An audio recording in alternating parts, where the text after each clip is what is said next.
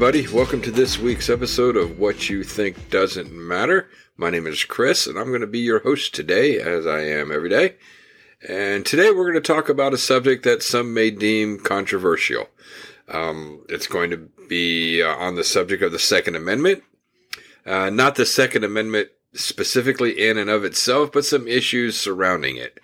Like we're going to talk about constitutional carry or permitless carry, what it means for you as a responsible gun owner. We're going to talk a little bit about the Castle Doctrine or stand your ground laws. Some people use those terms interchangeably, but they are actually two very different terms that are often used together. We're also going to talk about gun safety and gun handling. We'll talk about the 4 golden rules to safe gun handling. All responsible gun owners know this, but some people have a tendency to forget it.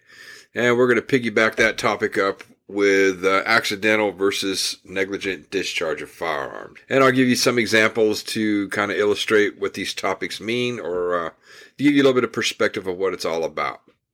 But before we go any further, let me go ahead and put this disclaimer out there. Any of the information that I provide you today is strictly just that. It's just general information. I am in no means a lawyer of any sense of the word. So if you do find yourself in trouble and you do need to speak to a licensed attorney regarding your situation, do not take what I say at face value because these issues are a lot more complex than what I'm going to spend time on today. So with that being said, let's go ahead and start this off with what is constitutional carry? Well, according to the Concealed Carry Society, they've defined constitutional carry as the legal right in the U.S. to carry a firearm without a permit or license as enshrined by the Second Amendment.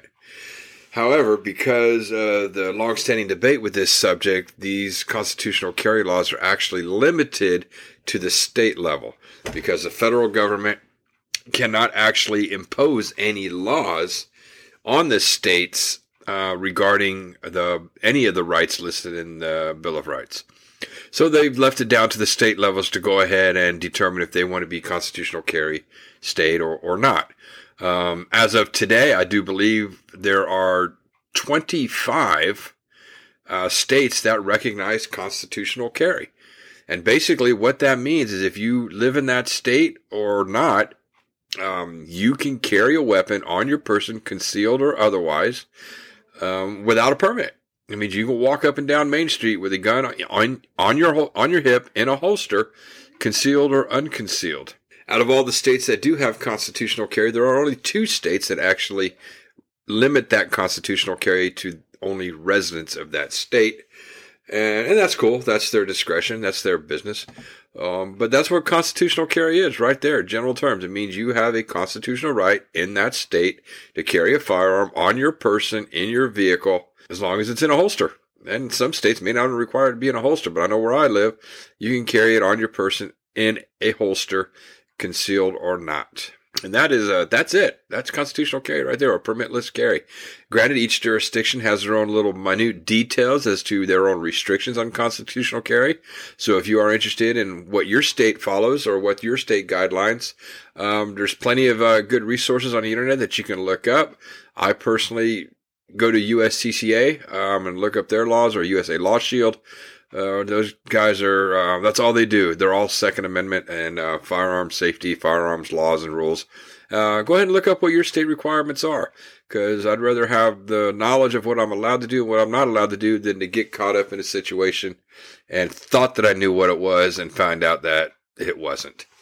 So, like I said, take a look into that. Most states, like I said, just about half the country now has constitutional carry. And in my opinion, that's a good thing. But on the flip side of that, most of the states that have constitutional carry do not have firearm safety training requirements. And that's a problem. That's a problem that I have personally. But I've also seen that most responsible gun owners, or most people that are going out and buying firearms for the first time, are actually taking it upon themselves to seek training on how to properly handle that firearm. And that's awesome. I wish more people would do that. I also know of some people that go out and buy a gun, go get issued a CCW in what is called a must-issue state, and no prior training or qualification needed to get the permit. The only thing required is you are of legal age to own one, and you are legally allowed to own a firearm, and they'll give you a permit. Although I am a supporter of constitutional carry, I am a supporter of the Second Amendment. Excuse me. I'm kind of on the fence on whether or not some type of formal training should be required. Some people would call that an infringement on their right to carry. I don't see it as such. I consider it the responsible thing to do. If you're going to own a gun, you need to know how to handle it. Period. Straight up. You need to know what time it is when it comes to handling your firearm. Okay? And that kind of leads us into this next topic of firearm safety. There are 4 golden rules to handling a firearm. And these should be ingrained in you. And to believe it or not, they are all common sense. They are common sense rules that every gun owner must know, must learn, must live by if they are going to own a firearm. And unfortunately, there are a lot of people out there that always forget one of them. Rule number 1, and I know this from personal experience as a certified firearms instructor, you always keep your gun pointed in a safe direction. Do not point that gun at anybody you do not intend to shoot or anything you do not intend to shoot. Period. Rule number 1, always point it down range, as we say in the industry. Do not point it at any people or person or thing that you don't intend to shoot. Always in a safe direction. Rule number 1, the golden rule right there. That is the absolute golden rule. Rule number 2 is you treat all guns as if they were loaded. Whether you've cleared it or not, you always handle it as if it were loaded. That kind of piggybacks with the golden rule of pointing in a safe direction. Anytime you have your hand on a gun, whether you think it's loaded or unloaded or not, you always have to assume it's loaded, and you always keep that weapon pointed in a safe direction. Period.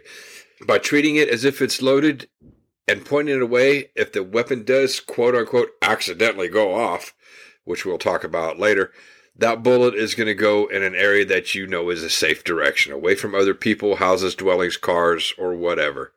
But always keep that gun pointed in a safe direction, and you always handle it as if it were loaded. Rule number 3, keep your finger off the trigger. Plain and simple. Keep your finger off the trigger until you are ready to shoot the weapon. We all have this little thing called indexing. Indexing your finger basically means you're running your index finger or your trigger finger parallel to the slide or the side of the weapon that you're using. If you're using a revolver, it's going to be pointed straight. Basically, you're pointing your finger out. And, okay, you don't have it on the trigger whatsoever. It is pointed outward. And you do not put your finger on that trigger until you on target, you have your target in sight, and you're ready to shoot. Always keep your finger indexed and off the trigger and out of the trigger guard. When I was out on the range and I was, practicing drawing or handling my gun, I always consciously told myself, index my finger, index my finger, index my finger. And you know what? After a while, now it's habit. I don't even think about doing it. It's just automatic. I'd never put my finger on the trigger until it's ready to shoot. Period. That will, right there alone, will prevent 99.9% of all quote-unquote accidental discharges. Never put your finger on the trigger until you're ready to shoot. And rule number 4, another big one. Always be sure of your target and what's behind it. That is a common mistake. Knowing what's behind your target is kind of detrimental because once you put that bullet out, you need to know where it goes because you're responsible for that bullet wherever it goes. So if you've got a bad guy in front of you, are you going to discharge it if you've got a group of kids or family people behind your target? Me, not unless I absolutely positively had to. In other words, if that dude my target has a gun and getting ready to point it at me, I'm going to fire. All right. There are other special types of bullets that you can get that can help decrease through bullet penetrations. But that's a subject matter for later on, or something you can ask your armorer when you go purchase your weapon and you go buy ammunition.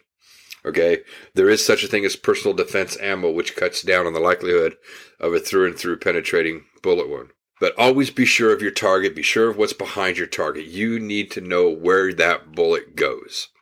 And if you don't know where it's going to end up, don't fire it. Period. You need to know what your target is. Those are the 4 basic rules, the 4 golden rules of safe gun handling. Okay. And failure to follow those rules leads directly to, quote unquote, air quotes, accidental discharges. Okay.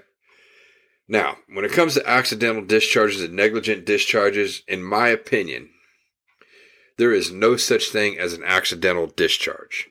It is not an accident if you had your finger on the trigger, your weapon goes off. It's negligence. And the reason it's negligence is because you neglected to follow the 4 golden rules of gun handling. There is no such thing as an accident. There's negligence. Because if you follow those 4 golden rules of gun handling, your weapon should not discharge. In fact, your weapon, even if you have a semi-automatic pistol, unless you've actively racked around into the chamber, it should not even have a weapon. It should have a bullet in there ready to discharge.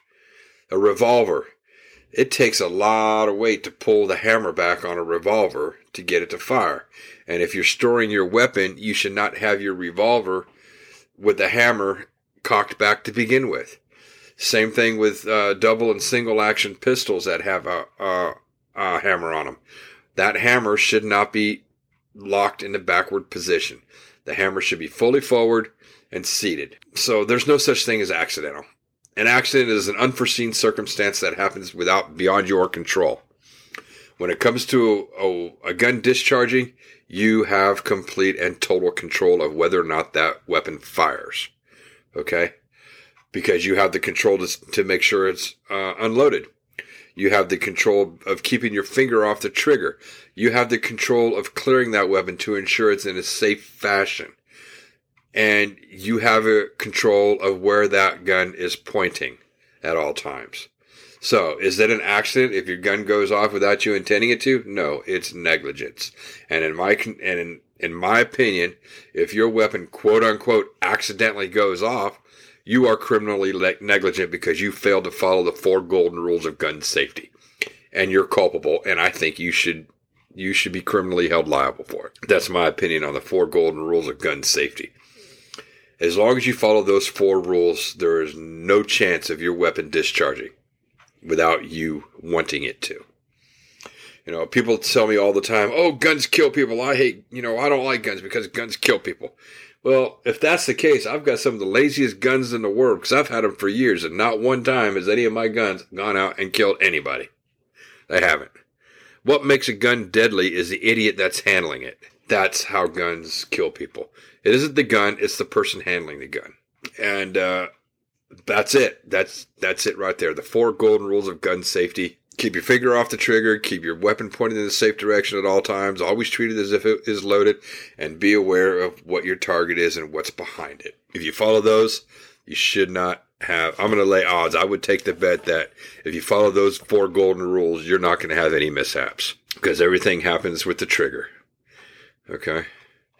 So that's my get on that. On the 4 primary rules. So now I want to talk about Castle Doctrine. Castle Doctrine and stand your ground.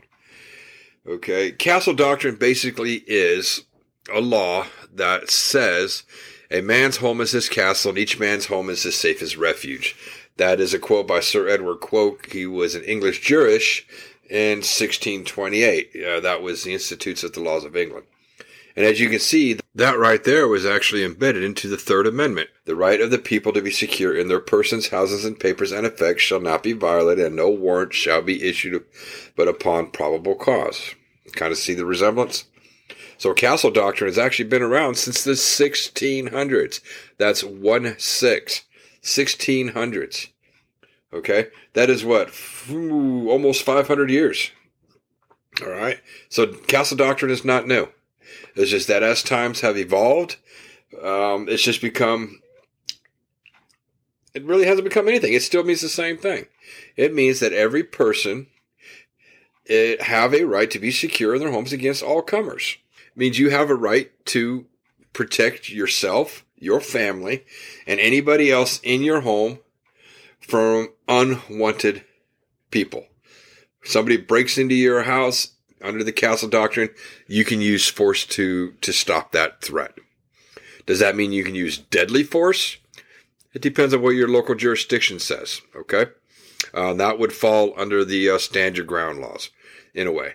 But Castle Doctrine means you have a right to defend your home and those within it from unwanted threats or unwanted guests or persons.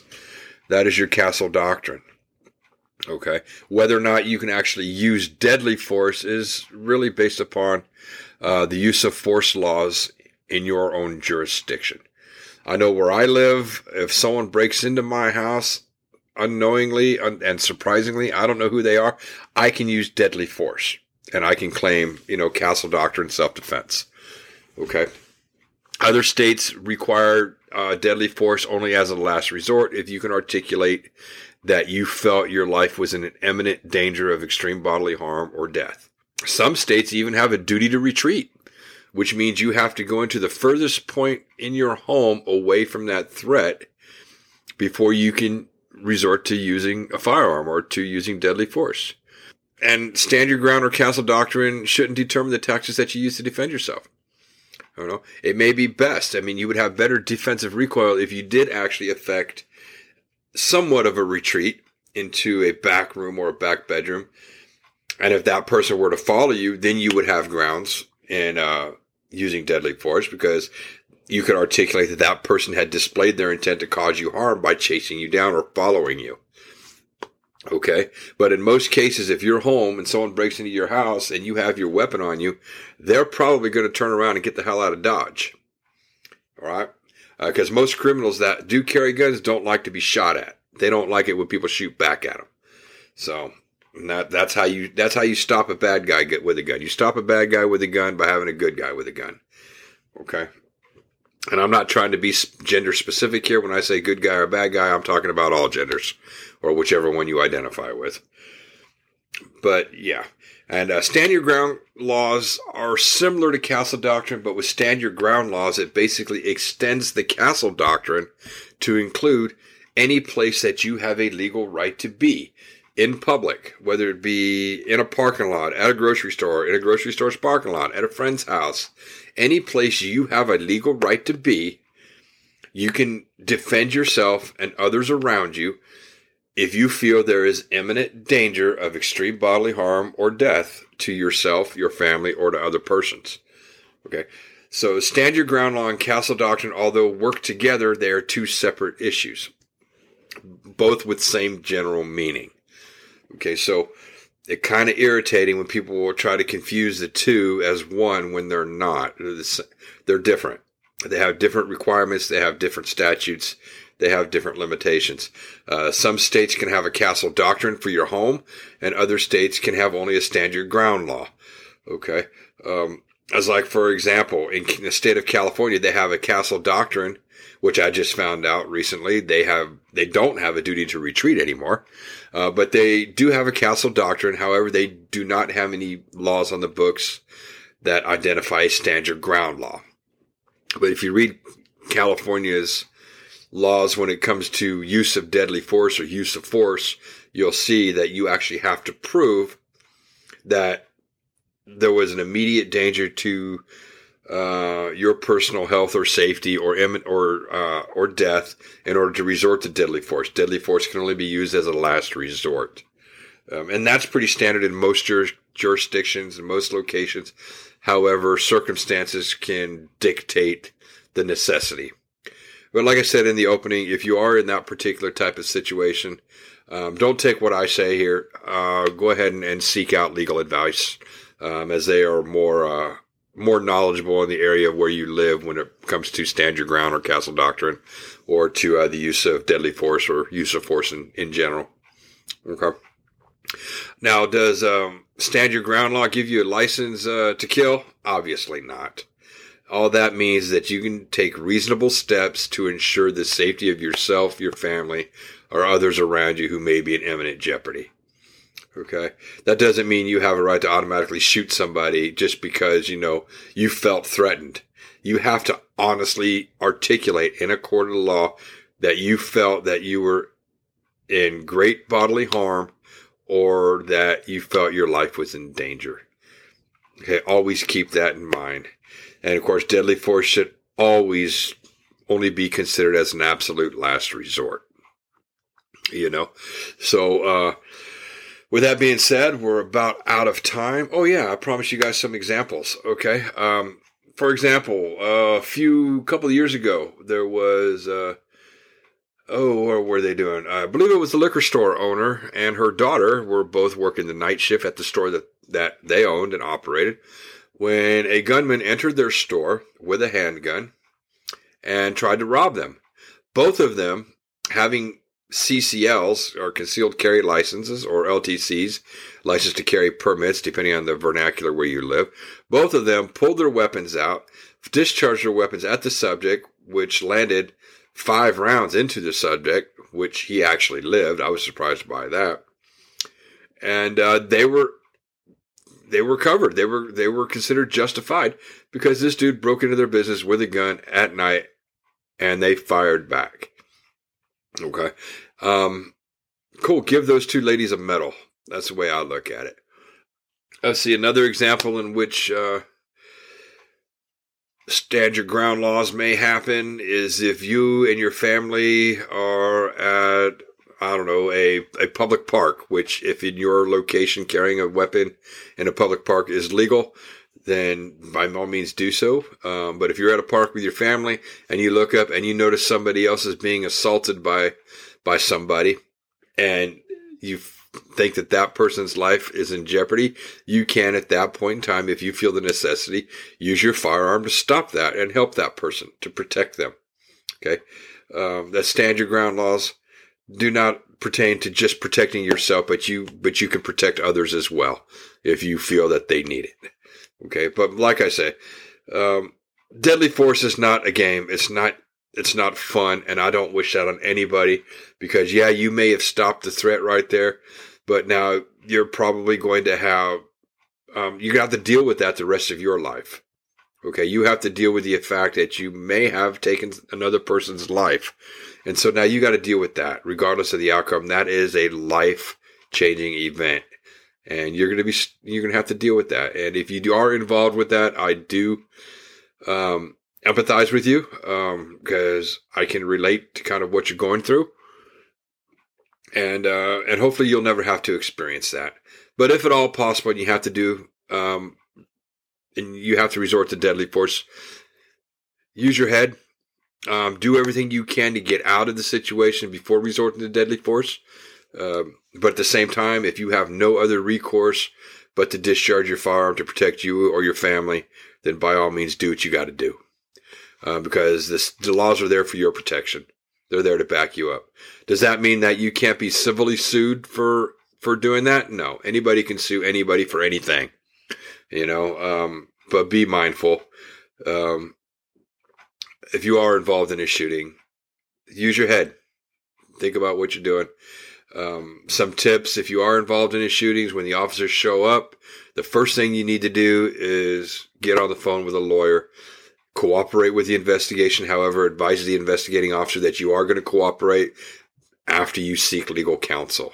You show them, okay, there's the bad guy over there. There's the bad guy's gun. My gun is there on the table because you don't want to be armed when the cops showed up because that would probably end up being bad for you in a health sense. But cooperate everything that you can. But the first thing you need to do when you're involved is contact a lawyer. Don't say anything to the police outside of your personal identifying information. That is all until you speak to an attorney. Give them your name, your ID, your driver's license, your concealed carry permit, and all of that. Other than that, don't talk about anything regarding the scene until you speak to an attorney. Okay, that's where the right to remain silent comes in. Trust me, it'll benefit you. Okay, that's all the time we have left this week. So please send your comments, emails, recommendations, or subjects to wytdm@yahoo.com or follow me on Facebook, Instagram, or Twitter. Send out a few likes. If you like this episode, send out some shares. Let's get the word out. And until next time, remember, be good, be safe, and what you think doesn't matter.